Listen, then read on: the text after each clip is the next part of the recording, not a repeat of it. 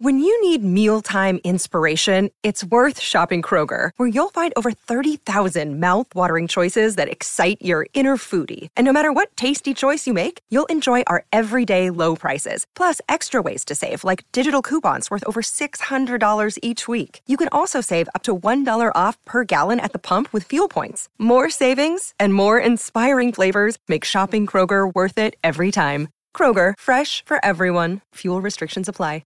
Another day is here, and you're ready for it. What to wear? Check. Breakfast, lunch, and dinner? Check. Planning for what's next and how to save for it? That's where Bank of America can help. For your financial to-dos, Bank of America has experts ready to help get you closer to your goals. Get started at one of our local financial centers or 24/7 in our mobile banking app.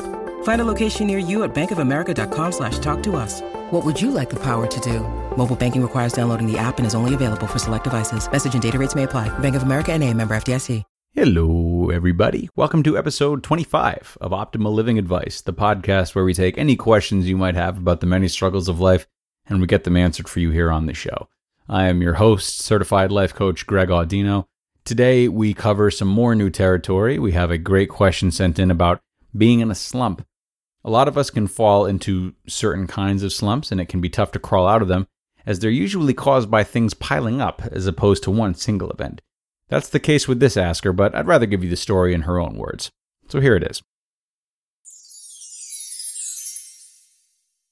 I've been in a slump now for 6 months. My boyfriend left me, my best friend moved away, I lost my dog, my rent was increased, and I've been getting less hours at work. I think I've handled each of these things okay, but they've piled up so much that I hardly know who I am anymore. There's so much pain each day. I'm getting so sick of it, but I just don't feel I have enough control anymore to do anything about it. I've followed you for a while, and I know how much you talk about the importance of taking action, but I don't even know where to start. Okay, this sounds like an extremely tough time for you. It's a lot to juggle all at once, and I'm glad that you reached out to us here for a second opinion.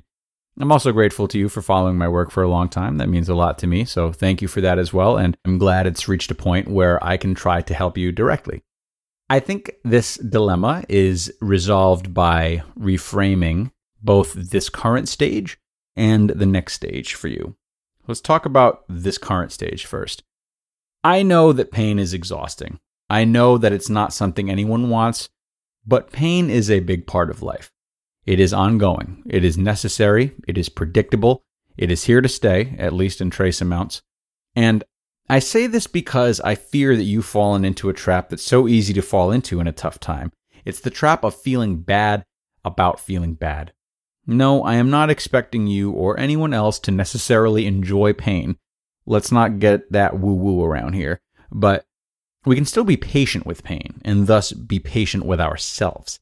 Consider everything you've gone through in these last 6 months. All these things that you've been through that you mentioned. Why would you not feel pain? It's a perfectly normal reaction, and I know it's easy to get sick of it, of course, but you also must acknowledge that it's okay to feel it. This 6-month period of your life, this drop in the bucket, in the grand scheme of things, is simply a difficult time. They've happened before, and they'll happen again. You'll get out of this, and you'll get back into another one someday. It is but a stage. If you live 80 years, this will be 1/160th of your life. This stage has a place. It needs to be kept into perspective. It doesn't deserve to reflect any more than 1/160th of your identity. And this stage, like other painful stages, has a role. And the first part of that role is learning.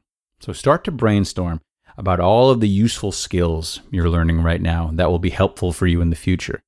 So off the top of my head, based on some of your current struggles, I'm thinking maybe independence. I'm thinking grief management. I'm thinking budgeting. So what other precise lessons are you learning right now that you know you'll need and you know you'd be less likely to learn during the good times? And the second part of that role is rebuilding so as to prepare for that next phase.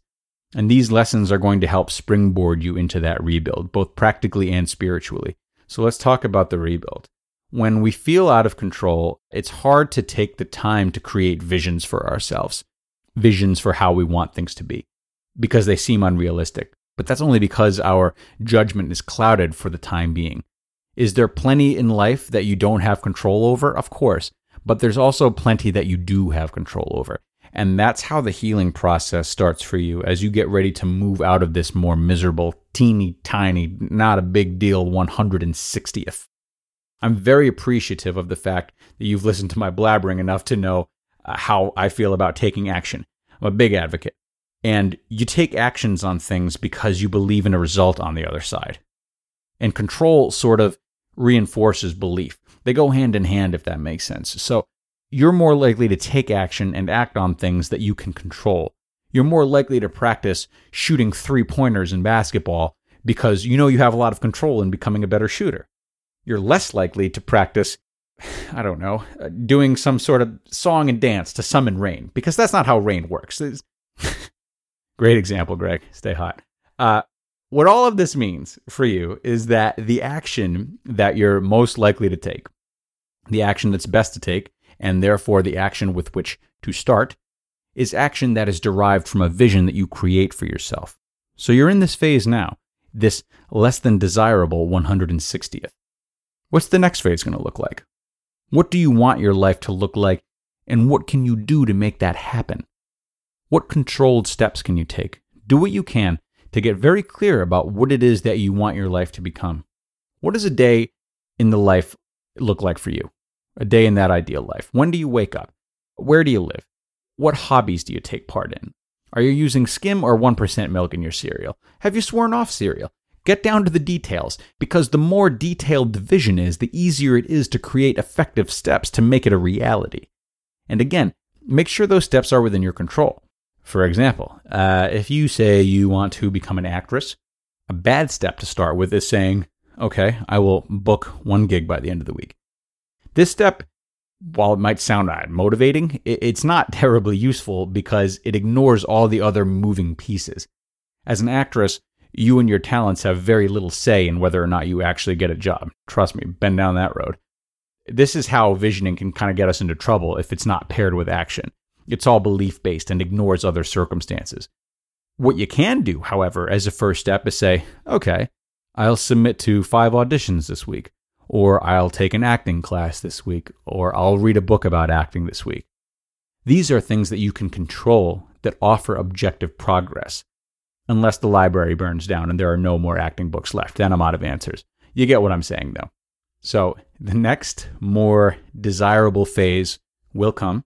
You can push it along, though, by being patient with your pain, learning from it, and taking purposeful action relating to a clear vision that you create for yourself based on how you want your life to be, rather than how you feel it has to be.